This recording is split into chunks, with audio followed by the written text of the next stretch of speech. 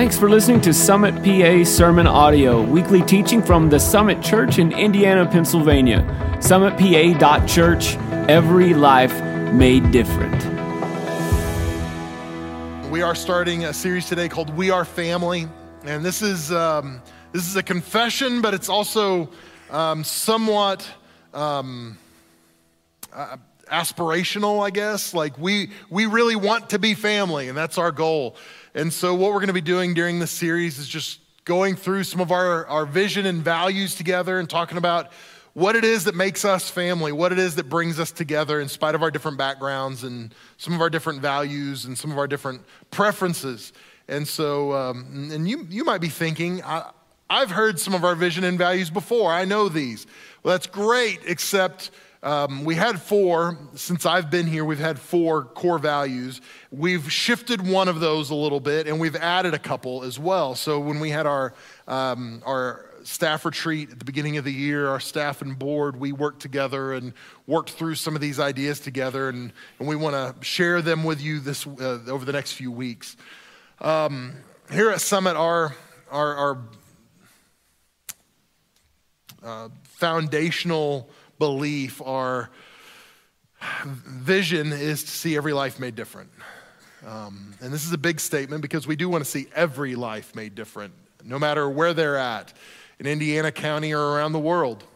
That's why we send teams to places like Zambia or Greece or Oklahoma City. That's why we encourage you to serve on Serve Day, to take reach projects all over our region and to do things and maybe even get poison ivy as you are weed whacking the cemetery, as I did a few weeks ago. But whatever it is, we're asking you to reach our community so that we can see every life made different around the world and here too. We want to see that happen. And when we say different, we really are talking about this idea that we are transformed by Jesus, that he makes us something new, something entirely different than we were before. And that's what we want to see. Because no matter how moral you are, how good you are, we are insufficient without Christ in our life. We are insufficient to the righteousness of God. So we need Jesus. We need to be transformed. We need to be made different. So that's kind of what we exist for. That's why we have church. That's why we do the things we do, is to see every life made different. Our youth ministry, kids ministry, everything we do has that one singular vision and one singular focus. And what our values do is they help us accomplish what we feel like God's called us to do, and that is our vision. So I want to jump right into some of our values today, and the first one is a new one to our values, but it's not new to our church. The first core value I want to share with you today is that we want to know Jesus. Know Jesus, it's that simple. We want the people that walk through the doors to know Jesus. We want our church corporately to know Jesus. We want to be known as a church that we know Jesus. And what this means is not that we simply said a prayer one time, we accepted Jesus as Savior and Lord of our lives, but that we actually center our lives on Jesus and his good news, his gospel, that Jesus isn't part of our life, that he is the center of our life, that he is not a spoke on the wheel, he is the hub in the middle, that our world, that our lives orbit around who Jesus is, that I don't fit time in my schedule for Jesus, but I work my schedule around who he is. That's how we should live our lives. But yet in our culture, it's too easy to make Jesus part of our to-do list, to make church part of our to-do list, and that's just not enough. In John chapter 17, Jesus is praying this last recorded prayer of Jesus in the Bible before his crucifixion, and he's praying this high priestly prayer. He has given his followers instructions about what's to come, that he's going to be leaving, that he's going to die, he's going away, but the Holy Spirit's coming. He's given them these instructions in John 16, and then in John 17, he prays this prayer to God called the high priestly prayer. And this is part of that prayer in verse 3. He says this, "And this is eternal life, that they know you," he's praying to God, "and that the one true God, and Jesus Christ, whom you have sent. He said, this is eternal life, that people know you, and the way they get to you is through me. Jesus said, this is what eternal life is, to know Jesus. This is what we want. We want you to know eternal life. And I'm not talking about just the eternal life in heaven someday. I want you to experience the abundance that Christ has for us on planet Earth. And that abundance is found in knowing Jesus. Now, the word here for know that's used in the Greek is a word we've talked about here in the past. It's a Greek word, it's ginosko. And ginosko has several definitions. What we'll look at are these two. The first one, to learn to know. To learn to know. I love this idea. To learn to know. Come to know, get a knowledge of, perceive, feel. And then the third definition, it's a Jewish idiom for sex, for physical intimacy between a husband and wife in the context of marriage. That's what it's intended for. And so it sounds funny to say it like that. Let me start with that definition. We've talked about this a little in the past. See, in Western culture, it is not uncommon for someone to maybe even on a first date to hook up. Is this getting weird all of a sudden? We live in a world that has a hookup culture. There are apps available if you don't want relationship, but you want to know someone biblically, right? You want to experience physical intimacy, but you don't want any relationship. There are apps for that you can meet somebody and have a hookup and no strings attached. And that's a whole nother message. There are strings attached. There always are strings attached. But our culture has this backwards. Our culture thinks, hey, we can experience physical intimacy and then we will get to know that person. This is totally backwards from the Jewish culture. The Jewish culture, in the Jewish context, they would say, hey, by the time, the reason they would call physical intimacy knowing them, they knew each other, is because that was the last intimacy you would experience. Every other intimacy preceded this. So you would get to know somebody intellectually, relationally, socially, spiritually. Every other way you could possibly know someone in Jewish culture and context, this is what would happen before the marriage was consummated, before there was physical intimacy. So by the time they got to physical intimacy, they knew each other. They knew everything about the other person. There was depth in their relationship. So this was literally the culminating moment. This was the end of it. It was like, now we know each other. And we get uncomfortable with these metaphors because it creates these weird images. But I want you to divorce yourself from the physical intimacy side of it. And I want you to think about this. We as Christians are called the bride of Christ. The church is the bride of Christ. And it's God's desire that we would know Jesus, that he would know us the way a husband and wife in the Jewish context would know each other. That there is nothing hidden, there's nothing held back. That he knows me, he knows the deepest parts of my heart, that I am vulnerable and I am honest and I will share those with Jesus. But that I get to know him as well, that he will share the deepest parts of his heart with me. That's what he wants. And that is dramatically different than praying a prayer at the end of the service. Now that's still important, because there needs to be an introduction. But some of us think that is the end point. Well, I said a prayer, I'm good. I got my ticket punched, I'm going to heaven. But that's not it. See, my wife and I have been married almost 23 years. Can you believe that she has been married to me for almost 23 years? By the way, and I don't know if she's watching today. She might be watching today from Texas. Honey, I love you very much. And Jan, I love you very much. And today is my wife's birthday. So, yeah. So if you're watching, honey, happy birthday. I love you. And so what I want you guys to do is blow up her social media. Like, just cover up her timeline on Facebook or Instagram or whatever it is you want to do, but message her, let her know how much she's loved and appreciated on her birthday today. But we've been married almost 23 years. And I will tell you, when we got married, I knew Kim Franklin really well, and she knew me really well. She knew some of my weirdness, not the depth of my weirdness, but some of it. She knew some of my idiosyncrasies, some of my habits. She knew some of that stuff. But as we have traveled through our marriage, as we have spent time together, she has learned to know me differently, and I have learned to know her differently. Does that make sense? See, it's that first definition, learn to know. I have learned to know her, and the reason I've learned to know her is because I've spent so much time with her. See, Kim knows me better than any other human being alive. We've spent more time married than we had before we were married, which is crazy. My girls know me really well. Abby and Emma, pray for them because they know me better than they would like. They're like, Dad. Emma didn't even want me sitting by her on the front row this morning. I sat down and she was like, no, don't sit by me. I'm like, okay, that's fine. They know me. How did they get to know me? By spending time with me. They live in my house. They eat my food. They drive my car. They've gotten to know me from spending time together. See, there's a big difference between knowing about someone and knowing someone, isn't there? You can know a lot about Ben Roethlisberger, can't you?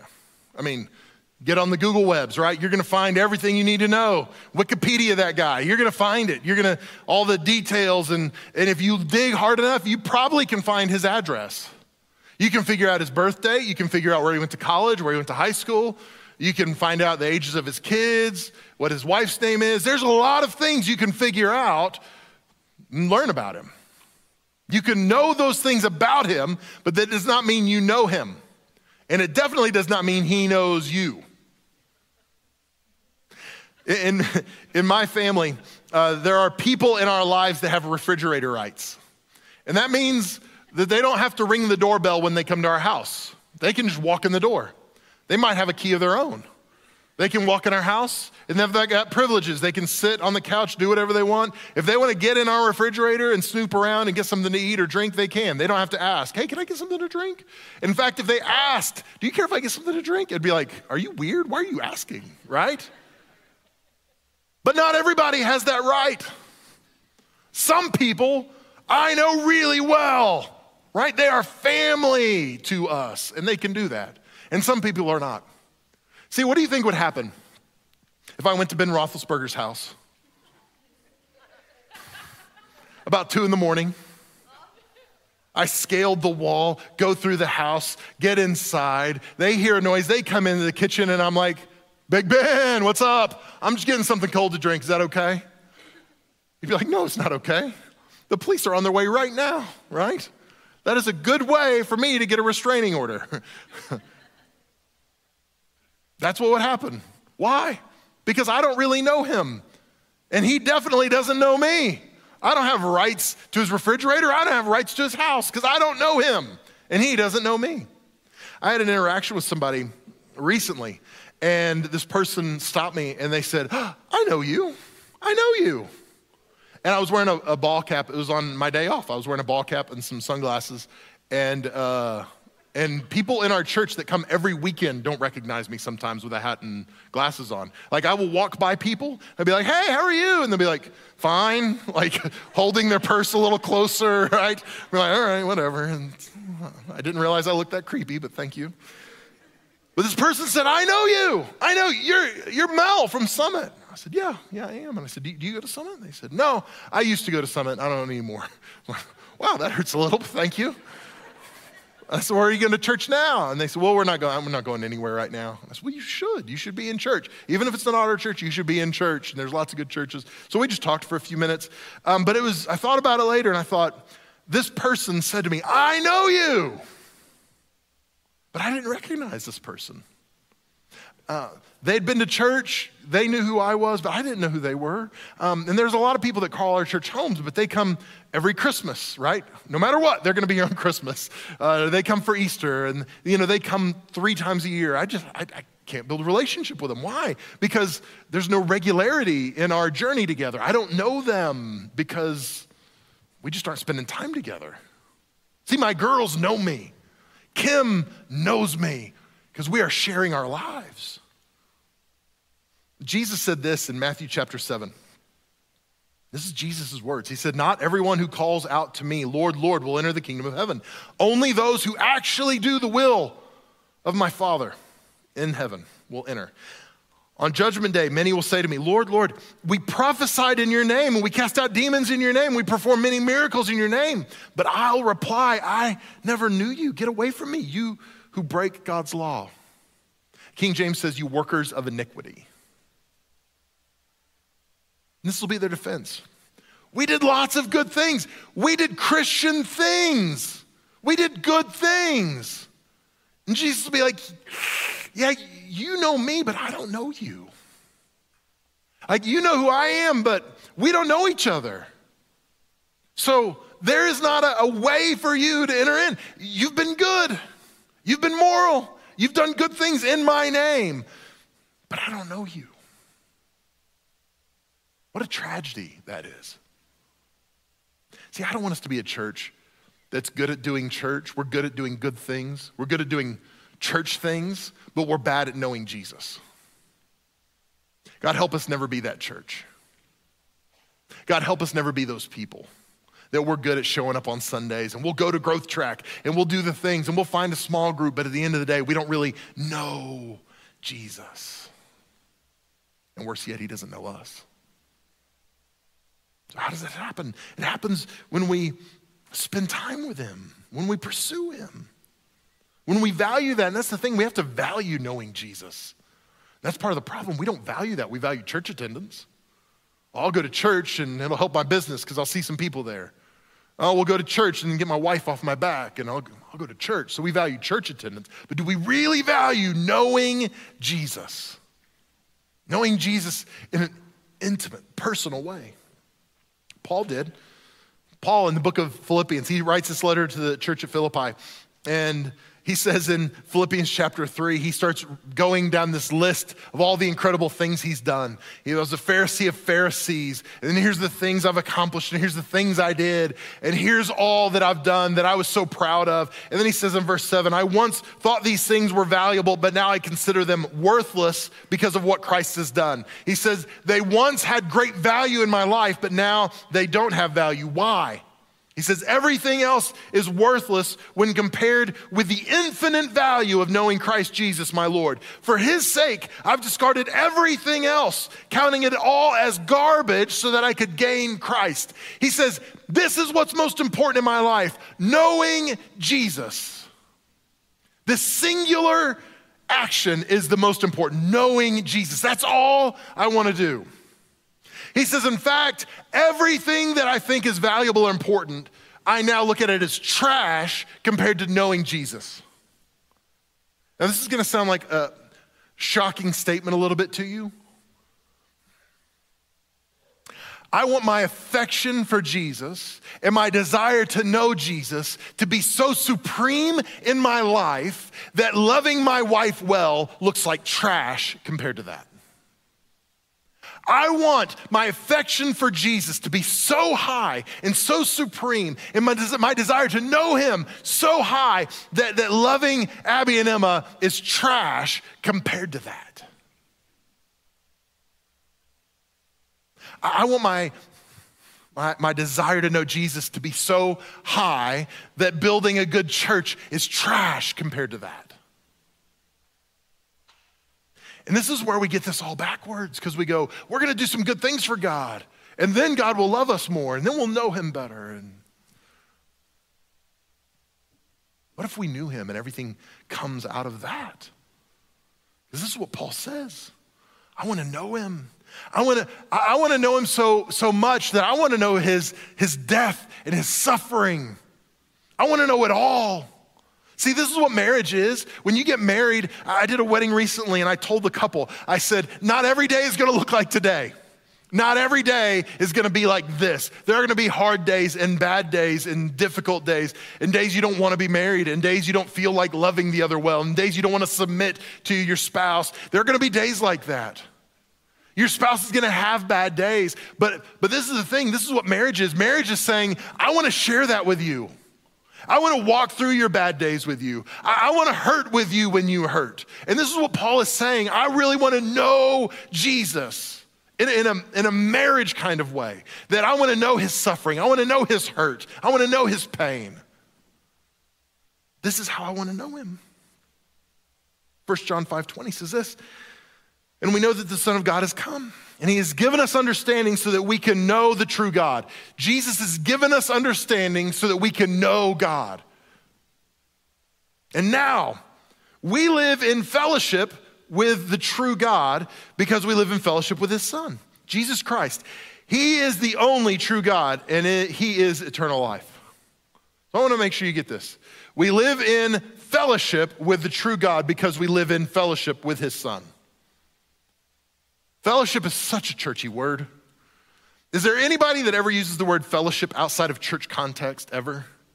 I've never heard a guy be like, hey babe, me and the boys, we're gonna go watch, eat some wings and fellowship while we watch some football together. It's like, what are you doing? Like, why are you using the word fellowship in that context? It just feels weird, right? Like, we never use that word in normal conversation, that we're gonna fellowship together, and that is a good way to ruin guys tonight. If you're like, guys, let's go watch the game and we can fellowship. The guys are like, I'll pass. I've got some other stuff I gotta do other than hang out with somebody that uses the word fellowship, so I'm good, right? Fellowship is a word we don't use normally. Think about this in context. What it's talking about is fellowship is this ongoing walk together, this ongoing relationship. That there is continuing depth in relationship and continuing depth in intimacy. That as we journey together, we know each other more, sort of like marriage. That the longer we're married, the more I learn to know my wife. The further I go with Christ, the more I learn to know Jesus. And the more I love about him, because the more I know, the more I love. How does this happen? Well, we have to journey together. We have to fellowship. We have to walk together. It is not just about simply making a decision and then going, okay, I'm glad I got that taken care of. Then we do the hard work where it's like, all right, Jesus, I want to know you. I want to walk with you.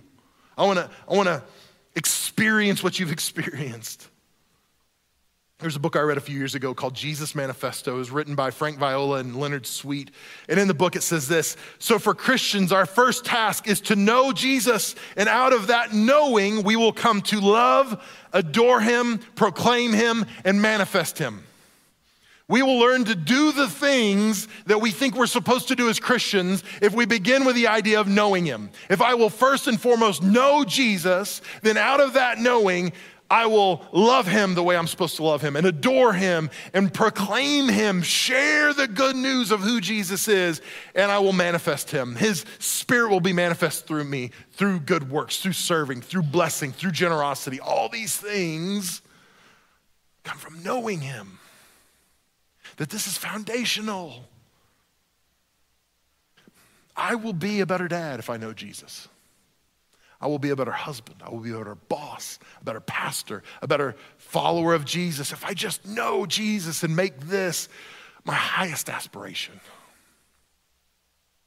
See, Jesus turned the world upside down with 12 jacked up guys. But they knew Jesus. What could happen in our town, in our region, in our world, if one church of people would say collectively, we want to know Jesus. We want to make this our highest aspiration, our highest goal in life is to know him. I think there would be a revival in Western Pennsylvania that has never been seen before and maybe never seen again. If we would just say, Jesus, I want to know you, and I'm going to pursue you, and I want to be in relationship with you every single day. So know Jesus. Second thing is big faith. We talked about big faith a lot through the years. This has been one from the very start, big faith. See, God does big things, and he asks us to believe in big ways, and we're never going to insult him with small thinking or safe living. When we talk about big faith, this is scary to people. Because they go, yeah, I want that. I just don't want what it requires of me. I like the idea of being a person of big faith, but I don't want to do what I need to do to be a person of big faith. It's like, I really want a six-pack, I just don't want to do what I have to do to have a six-pack, right? Like, I like the idea of it, but I don't like the work of it. That's how a lot of us are with big faith, because it's scary. It feels like a leap of faith. It feels like if God asks us to do something that's scary and we do it, we're gonna be hung out to dry. What happens? There is a bird in the Arctic. It's the guillemot. And the guillemot is it's a bird that has a very long lifespan, but it resides predominantly in the Arctic. And so because of that, it has a very narrow breeding season because the summer in the Arctic is very short. And so because of that, the mother and father work together, and they work together to protect the egg and to ultimately raise the chick.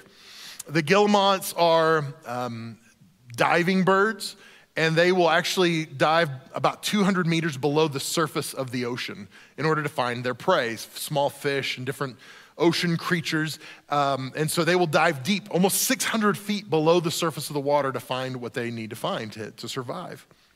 And maybe you're not familiar with the guillemots, but maybe you have seen the picture of their babies. Just a few weeks after the birth of the chicks hatch, and each pair only has one chick. So after the chick hatches a few weeks, they will leave the nest. And the nests are on this side of these cliffs, several different places throughout the Arctic. And they nest in colonies of literally 100,000 birds. So all of these birds, all these nests, and almost in sync, in unison, after these chicks have been hatched, within a few weeks, they leap out of these nests hundreds of feet into the water. And maybe you've seen the video or the pictures of this on like Discovery Channel, but they'll do it in high def, slow-mo, and these chicks, they literally still have down. They're about a quarter the size of a full-grown guillemot, and they will leap out of this nest. They lack the ability to fly. They cannot fly, and they fall into the water. And again, it's slow-mo, and you see these little chicks, and they're tumbling, and they're falling, and into the water. And first time I saw that, I was like, they're dead. All these chicks are dead. These stupid birds, what are they doing, right? You don't leave the nest till you can fly. It's a leap of faith. They leap out of this nest into the water, and their father's waiting on them there. And this is what it feels like so many times when God asks us to do something. We go, God, this is too big. I can't do it. It's too much. So God, why are you asking me to do something? This would be stupid for me to do this. In Genesis chapter 12, I referenced this last week, but in Genesis chapter 12, God speaks to Abraham, and his name is Abram at the time. It hasn't been changed yet. This is what it says in Genesis 12. Verse 1, now the Lord said to Abram, go from the country and your kindred and your father's house to the land that I will show you. And I will make you a great nation. I will bless you and make your name great so that you will be a blessing. I will bless those who bless you, and him who dishonors you I will curse. And in you all the families of the earth shall be blessed. Now, when we read this passage, a lot of times we settle on the second part of that passage where God talks about all the great things he's gonna do. I'm gonna make your name great. I'm gonna bless you to be a blessing. All the nations of the earth are gonna be blessed because of you and your family. This is incredible. But we forget about the first part. The first part, he says, go from your country, leave your hometown, leave your father's house. So he was 75 at this time, but in that day and age, they lived with your family communally for a long time. It was not uncommon. He says, leave your father's home, leave your kindred, your family, your extended family, all your friends, all the people you know, all the people you're familiar with, your safety net. Leave that and go to a land that I'm gonna show you. He's like, okay, God, that sounds good. Now, where is that land? I'll show you. Do you know how many days it's gonna take or the mileage? I'll show you. But when are we gonna get there? I'll tell you when we get there. How many of us would sign up for a trip like that? Probably not very many of us, right? Like, is there sheets on the way, or can we stop for a tea, or, right? This is a leap of faith. This is a big step for Abraham to say, I'm gonna leave everything I know for something I don't know. God, I'm gonna trust you to take me where you want me to go. I'm gonna leave what I know, which is good and safe, for something I don't know, which could be dangerous. But God, I'm gonna trust you. He did it. This is a leap of faith for Abraham. When I first came to Summit, one of the values that was stated of the church was, the statement said, we take steps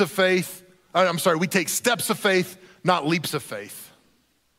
And I read that and I immediately hated it so much. I was like, nope. This is wrong. I don't like this. I don't like that. That's not who we are. Because if it looks like a step of faith, it's probably safe enough for us to do without God. Does that make sense? See, we like steps that are safe and convenient and comfortable. Those are the things we want God to do for us. But too many times, what he's asking us to do feels like a leap of faith. But this is what I want you to understand as you are staring at your leap of faith. A leap of faith looks like a step of faith in hindsight. When we get through the leap of faith, we will look back and go, oh, that wasn't that bad. That wasn't that big a deal. Why was I freaked out about that? See, Abraham, this is almost a side note in Abraham's life because of all the things he had to do later, all the big leaps of faith. God said, trust me, trust me, trust me. And when we look back at Abraham's life, we're like, yeah, big deal. He left his home and everything he knew. Of course he did. He was a man of faith, right? I think about our lives. We moved here almost 9 years ago. We didn't know anybody. We knew the board, and that was it. That was all. We'd met the staff, but we didn't know anybody in Indiana, Pennsylvania. The church was taking a risk on us. They didn't know us very well, but they felt like God was in it. We didn't know you guys very well, but we felt like God was in it. And now we look back and we're like, big deal. Yeah, we moved away from family and friends, but man, we have family and friends here. This is good, right? It was a leap of faith, but now in hindsight, we go, oh no, it was a step of faith. We were trusting God. See, that leap of faith doesn't seem so big anymore because of what God has done and how he's brought us through. And this is the way God works. This is what God does. In Joshua chapter 1, Moses led the nation of Israel out of Egypt, out of slavery. He led them in the wilderness for 40 years. And then as punishment, and part of his correction for being disobedient was he was not able to enter the promised land. So he passes away, and it's time for Joshua to lead the nation. This is what it says in Joshua 1:1. It says, after the death of Moses, the Lord's servant, the Lord spoke to Joshua, son of Nun, Moses' assistant, and he said, Moses, my servant, is dead. Therefore, the time has come for you to lead these people, the Israelites, across the Jordan into the land that I am giving you. Let me skip down to verse 5. He says, no one will be able to stand against you as long as you live, for I will be with you as I was with Moses. I will not fail you or abandon you. He says, I'm going to be with you the whole time. I'm sending you into the unknown. You have no idea what's out there, but I'm telling you it's good if you'll trust me. But if you're nervous, I'm going to be with you the whole time. I'm going to be with you every step of the way. You don't have to worry about anything. So Joshua gathers the people. He moves them closer to the Jordan River so that they can cross the Jordan into the promised land. This is what it says in verse 14 of Joshua 3. It says, so the people left their camp to cross the Jordan, and the priests who were carrying the Ark of the Covenant went ahead of them. This was God's instruction, that the Ark of the Covenant, God's presence, that God's priests and the presence of God would precede the people into the promised land. And God's presence always goes before us. If God tells us to do something, he always goes before us in that. So this is what's happening. Verse 15, it was the harvest season and the Jordan was overflowing its banks. But as soon as the feet of the priests who were carrying the ark touched the water at the river's edge, the water above the point began backing up a great distance away at a town called Adam, which is near Zarethan. And the water below that point flowed on to the Dead Sea until the riverbed was dry. Then all the people crossed over near the town of Jericho. They crossed the riverbed on dry ground. Does that sound vaguely familiar to you? You might be going, wait a second, I think I've heard this story before. Well, this is what God did with the nation of Israel when they left captivity. And the Egyptians were pursuing them, and they were stuck at the Red Sea.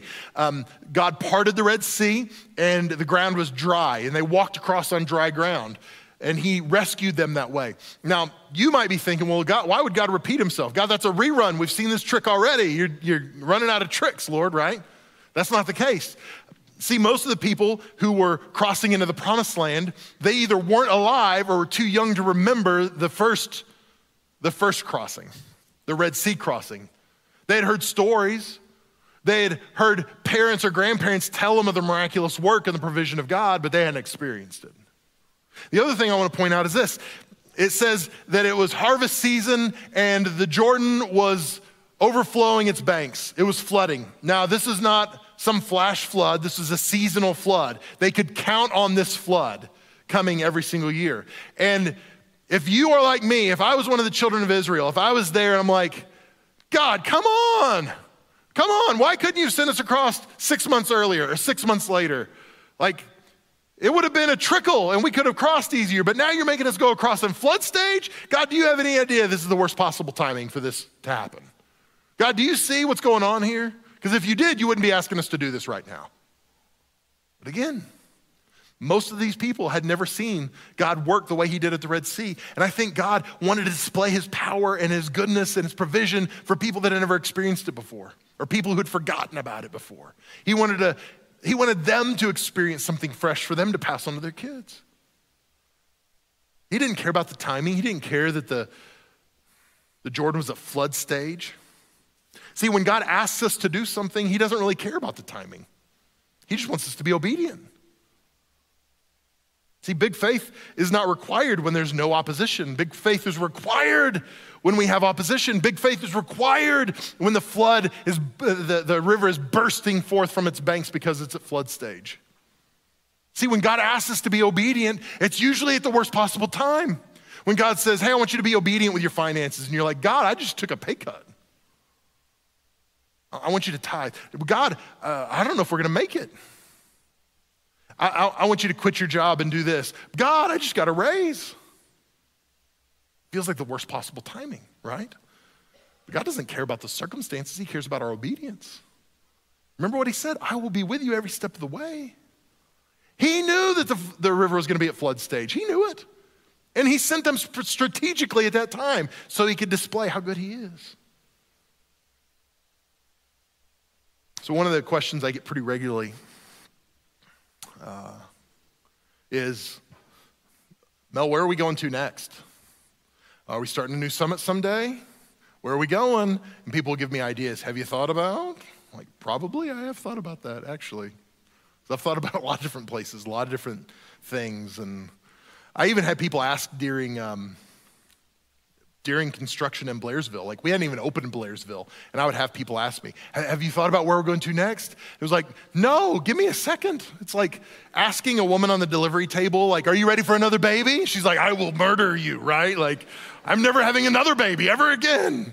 That's kind of how I felt at some points during our Blairsville excursion. And it's turned out great. The people are awesome. We're reaching people that wouldn't have been reached otherwise. It's not perfect. We're learning from our mistakes, but anyway, over the last 6 months or so, our leadership has been praying and talking, and our staff and our board, and I've just asked them to pray with me. And I had some ideas about, maybe this would make a lot of sense, or maybe that would make a lot of sense.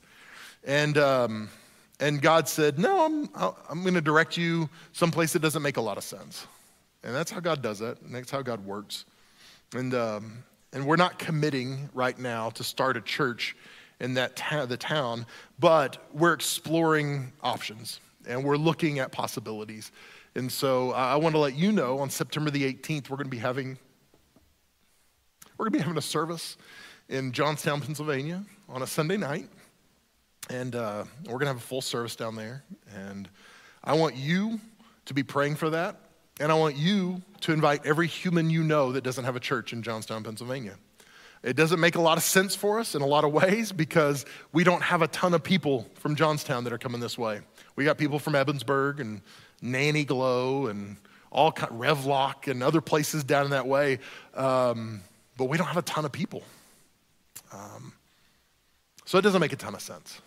The other thing is, I don't know if you've noticed in our world, I've been told it's not a recession. We're not having a recession. It is an economic slowdown, is what the news is telling us it is. Whatever it's called, we're experiencing some economic challenges in the world we live in. And maybe you've experienced that some with the prices of goods and gasoline and meat and different things.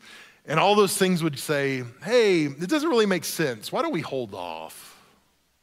This is where I keep coming back to this idea that if God has told us to do it, we'd be dumb not to do it. It may not make sense, but it makes less sense to be disobedient. And so Joshua sent spies into the promised land to kind of scout out and take a look. And essentially September 18th, we're sending spies into the land. We're saying, God, show us what you want to show us. Tell us what you want to do. And so That night, we're going to have a service down there. We're going to worship together. We're going to preach. And then we're going to give opportunity for people to let us know if they would be interested in Summit Church Johnstown and start exploring some conversations and seeing what that looks like. So be praying with us about that. Because again, it doesn't make sense. But God is not in the business of making sense to us. God is in the business of us being obedient to fulfill his purpose on planet Earth. So I want you to be praying with us about that.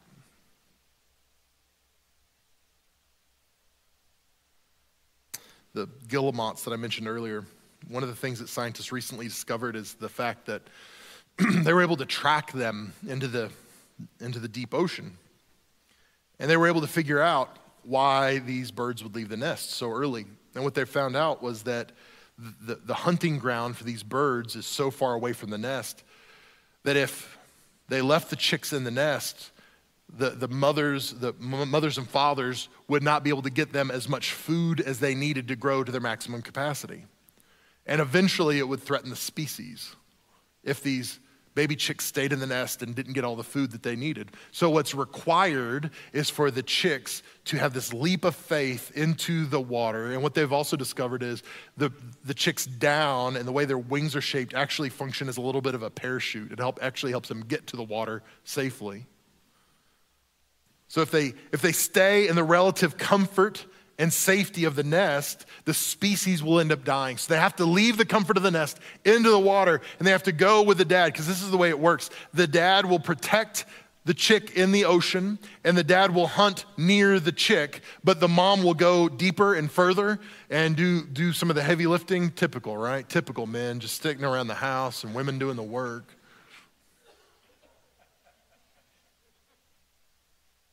But I hope you catch this.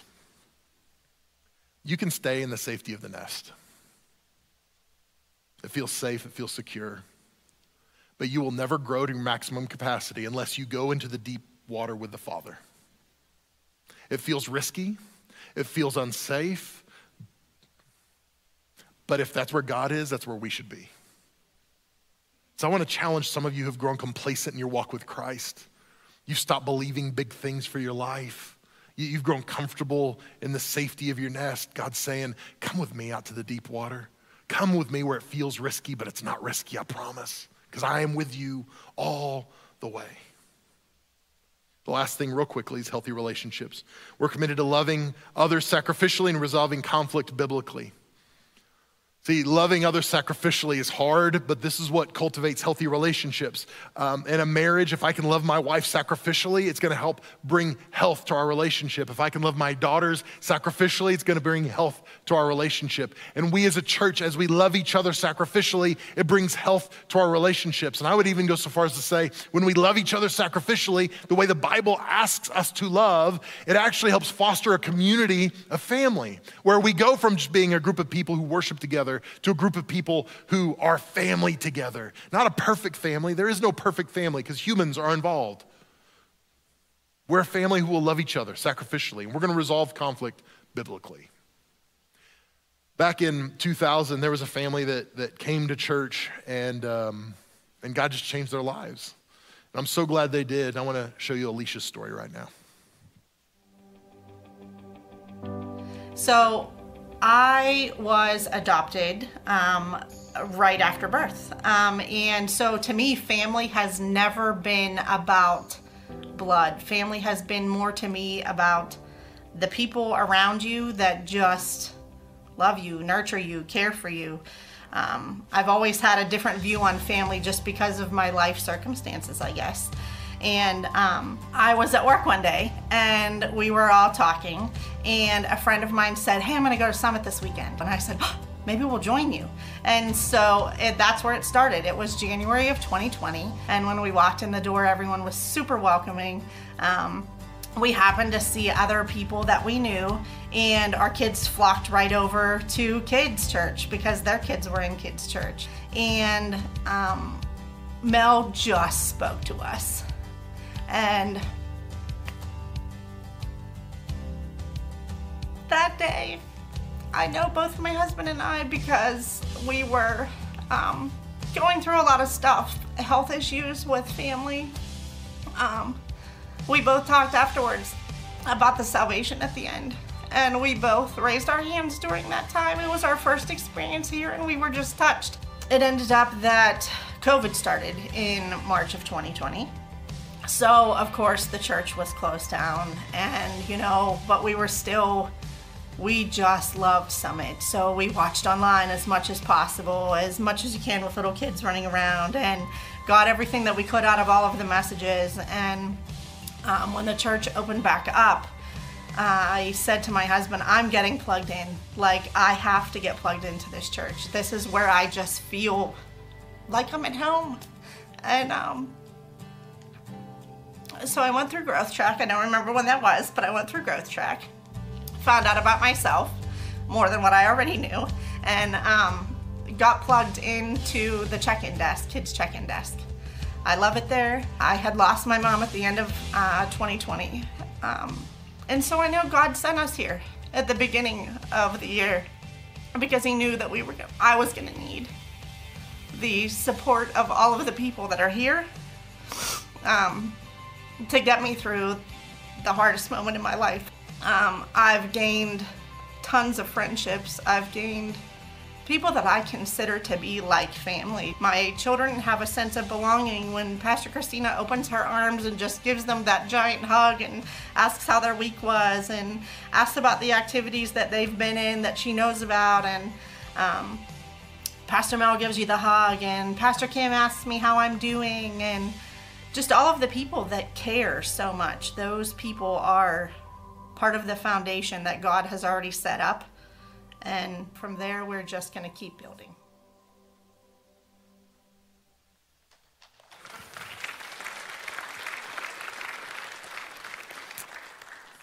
Alicia and her family, I love them, but she mentioned in the video, I raised my hand at the end of a message, and we surrendered our lives to Christ. But it didn't stop there for them. They got involved. They got connected. She said, this feels like a family. And when she says that, some of you are going, well, this doesn't feel like a family to me. Well, maybe it's because you're not serving any place. You're not involved in a small group. You haven't fellowshipped with us, if I can use that churchy word. You haven't walked with us. You show up sometimes for church and then you leave. And I want to encourage you, when we talk about Growth Track, that's your way to find family, to find relationship, to get connected. That's what she did. She found fellowship with God because she was walking with Jesus. She's growing in their faith, and their family is doing so great, and I'm proud of them. How do we resolve conflict biblically? Matthew 18, Jesus says this: if another believer sins against you, go privately and point out the offense. If the other person listens and confesses it, you've won that person back. Different versions say you've gained back a brother. But if you're unsuccessful, take one or two others with you and go back again, so that everything you say may be confirmed by 2 or 3 witnesses. If the person still refuses to listen, take your case to the church. Then if he or she won't accept the church's decision, treat that person as a pagan or corrupt tax collector. And what it's saying isn't you cast them out and you curse them. What it's saying is you have the same expectations for them as you do a tax collector or a pagan.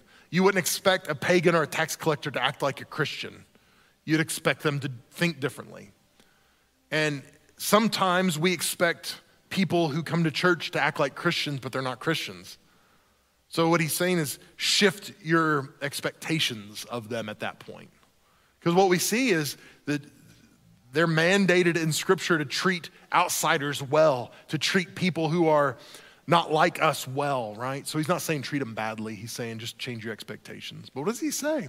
If you get hurt by someone, if you have offense against someone, you go to them privately. And let's be honest, we're terrible at this. We are terrible at this. We don't do it well in the church. We don't have a lot of drama in our church. And I think it's because we do a good job of squashing drama when we hear it. Little monsters become big monsters. So we want to deal with the little things when they happen so they don't become big things. But let's be honest, one-on-one, if somebody does something that hurts our feelings, we're not very good about going to them and going, hey, can we talk about this? You said this, and I don't think you meant to hurt me, but man, it really hurt. We just go, no, I'm not going to talk. It's no big deal. But in the meantime, our heart hurts. We become bitter because we won't speak truth in love. So it says, have that conversation. You'll gain a brother back if they respond. But if not, here's what you do. You escalate, right? And it's not about getting somebody in trouble. It's about reconciliation and relationship. And Jesus gives us instruction on how to do this. There was a moment a few years ago, a person comes to me and they said, hey, somebody was saying this about you and about one of our pastors. This is what they said, and I don't know what to do with this. And I was like, well, you need to talk to them. Well, I don't know if I can. And it was like, okay, well, here's what Matthew 18 says. But if you are unwilling to, I want to talk to them. Okay, well, that's fine. I would like to use your name and say, you told me, oh no, you could never do that. And I was like, well, what am I supposed to do? Say, like, I was praying and the Holy Spirit told me you said this. And like, I can't do that. I'm not going to do that. Okay. So I asked this person to meet and I just said, hey, I was talking to so-and-so and they told me that you had said this. Is that something you said? Because that doesn't sound like you, but I just wanted to see, what was going on and what was happening with your heart. And no, I would never say that. And then as we talked a little longer, it was like, well, actually, I did say that. And I said that because this happened and you did this and so it just gave us an opportunity for me to say, listen, I'm so sorry that what I did or what I said caused you to feel a certain, I'm so sorry. I would have never done that. I'm your pastor. I love you. I'm for you. Love your family. So it just gave us an opportunity to talk and to clear the air. And we're great now. This person's wonderful. This person serves and part of our church, and they love me and I love them.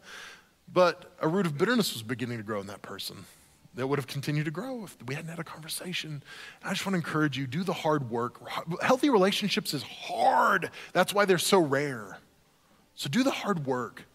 This process works in your home, with your family, in your work. If you will have some hard conversations, it'll make it easier down the road. But it takes us being willing to put ourselves in a vulnerable position. How do we have healthy relationships? Well, it starts with Jesus. We know Jesus. When I know Jesus, it helps me be a better husband, dad, brother, son, pastor, boss, all those things. When I know Jesus, I can have big faith when I know Jesus. I can't put a lot of faith in me. I'm not that great, but Jesus is great. If Jesus asked me to do something, I might, in my own strength, go, Jesus, I can't do that. And he's like, that's right, you can't, but I can. Okay, let's go, Jesus. I know you, and I know you can.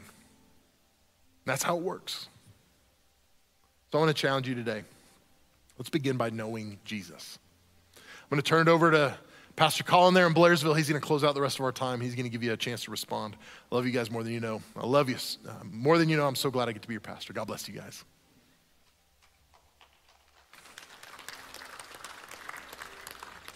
So let me start here. Knowing Jesus. This is not just a prayer. This is fellowship. And maybe you're here today and you recognize, you know what, I said a prayer one time, but I didn't really mean it, and I didn't really walk with Christ, and I'm really religious. I know all the facts and all the details, but I don't really know him, and I don't know that he really knows me. Today's your day. I want to begin that journey with you. I want to help you know Jesus.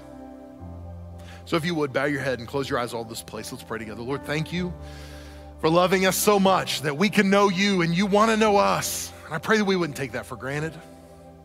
I pray for those that are here that maybe have been super religious, but there has not been an intimacy between them and you. And I pray today would be the day that would start. God, I pray that we would not grow complacent and comfortable in the place we are, but God, I pray that you would stretch us. I pray that as we know you and pursue you and walk with you and fellowship with you, Lord, I pray that we would go into that deep water, that we would go into dangerous places because you are with us. And as we do, we're going to know you more and more and more. And God, I pray that it'll change us, that it'll change our families, it'll change our world. God, help Summit Church to be marked as a church of people who know Jesus. So God, let that be our heart. God, I pray for those that don't know you. Let today be the day we surrender it all. Let today be the day we go all in and we hold nothing back. with nobody looking around, if you'd say to me, Mel, I'm not really serving God, I'm not really walking with him, but I want to. I want to know him and I want him to know me. I'm not gonna embarrass you, I just wanna pray for you. And if you wanna be included in the prayer, would you slip your hand up real high where I can see it, and you can put it right back down. If you'd say, Mel, pray for me, include me in that prayer. I wanna know Jesus. Thank you. Thank you, sir. Who else? Yeah, on my right, a couple of hands, thank you. Who else? Yeah, up in the balcony, 2, 3 hands, thank you. Praise God. Yeah, on my left. Thank you. Just a few more seconds. Anyone else? You say, Mel, include me in that prayer. Book of Romans, chapter 10 says, if you confess with your mouth that Jesus is Lord and believe in your heart that God raised him from the dead, you shall be saved. So we're gonna pray a prayer out loud. Every person is gonna pray this prayer together. And we're gonna pray this from our mouth, but we're gonna believe it from our hearts. So we're not just gonna repeat prayers mindlessly. We're gonna pray this ourselves, but pray this with me.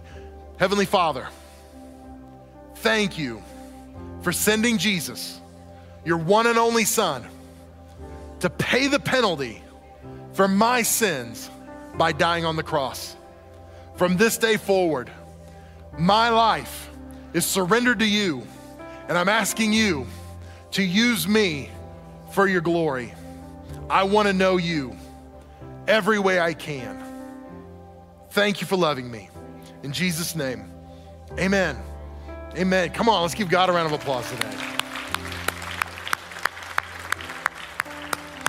Listen, if you prayed that and you meant it, whether you raised your hand or not, Scripture says you're a new creation, that the old is gone and the new has come. And we want to help you walk in this newness. We want to help you fellowship with Jesus. And so we want you to take the next step. And this next step is really simple. I would love for you to take the card out of the seat back in front of you and fill it out and stop by your info center over in the lobby. Stop by there and give them the card. They're gonna give you a Bible, and they're gonna get you in touch, or get one of our pastors in touch with you soon. They're gonna help you begin to take the next step. We're gonna get you resources and relationships. They're gonna help you learn to know Jesus better. And that's what we wanna do. If you're watching online, you're here in the room and you prefer, simply text Summit PA to the number 94,000. And when we respond back to you, select the prompt that says salvation and let us know about your decision. When you do that, same thing. We're gonna get some stuff in the mail to you. We're gonna help you take the next step, get you plugged into relationships and resources. So please take advantage of that. So some of you at the end of worship, you're like, wait a second, those people forgot about communion, didn't you? Some of you thought that. You're like, I've been holding this thing in my hand for 20 minutes and we're still not doing communion. Well, we're gonna receive communion together now. And we're gonna do it a little differently. I'm not going to lead you through communion. We are a family, and so we're gonna do this family style. And so this is the way we're gonna do it today. Pastor Kendall's gonna continue to play. I'm gonna give you a few minutes, and I want you guys to gather in groups of 4 or 5 or 6, but just smaller groups. And I want you guys to do communion together. You might be going, Mel, I'm here by myself. Like, my family's not with me. No, your family's here. You just haven't met them yet. So we want you to turn, get out of your seat, move around, find some people that you can receive communion together with. And you might be going, well, who's gonna lead and who's gonna pray? And I don't wanna pray, and that's okay. Somebody in your group, take the lead. Somebody in your group, lead in communion. And then I want you guys to pray for each other, just like a family would. Pray for each other. And then in just a minute, Pastor Kendall's gonna begin to lead us. And when we're done with communion, he leads us. Some of our prayer team and some of our pastors are gonna be down here at the front of this room, and we'd love to pray for you no matter what your need may be. And at that point, after that, we'll be dismissed. So my instruction to you today is you can stay in your seat and turn, you can get up, you can go stand, gather. I don't care what you do, but I want you to find your people that you're gonna receive communion together with, and we're gonna receive communion together. I love you guys more than you know. I'm so glad. I'm so glad I get to be your pastor. God bless you guys. Start moving. Go, go, go.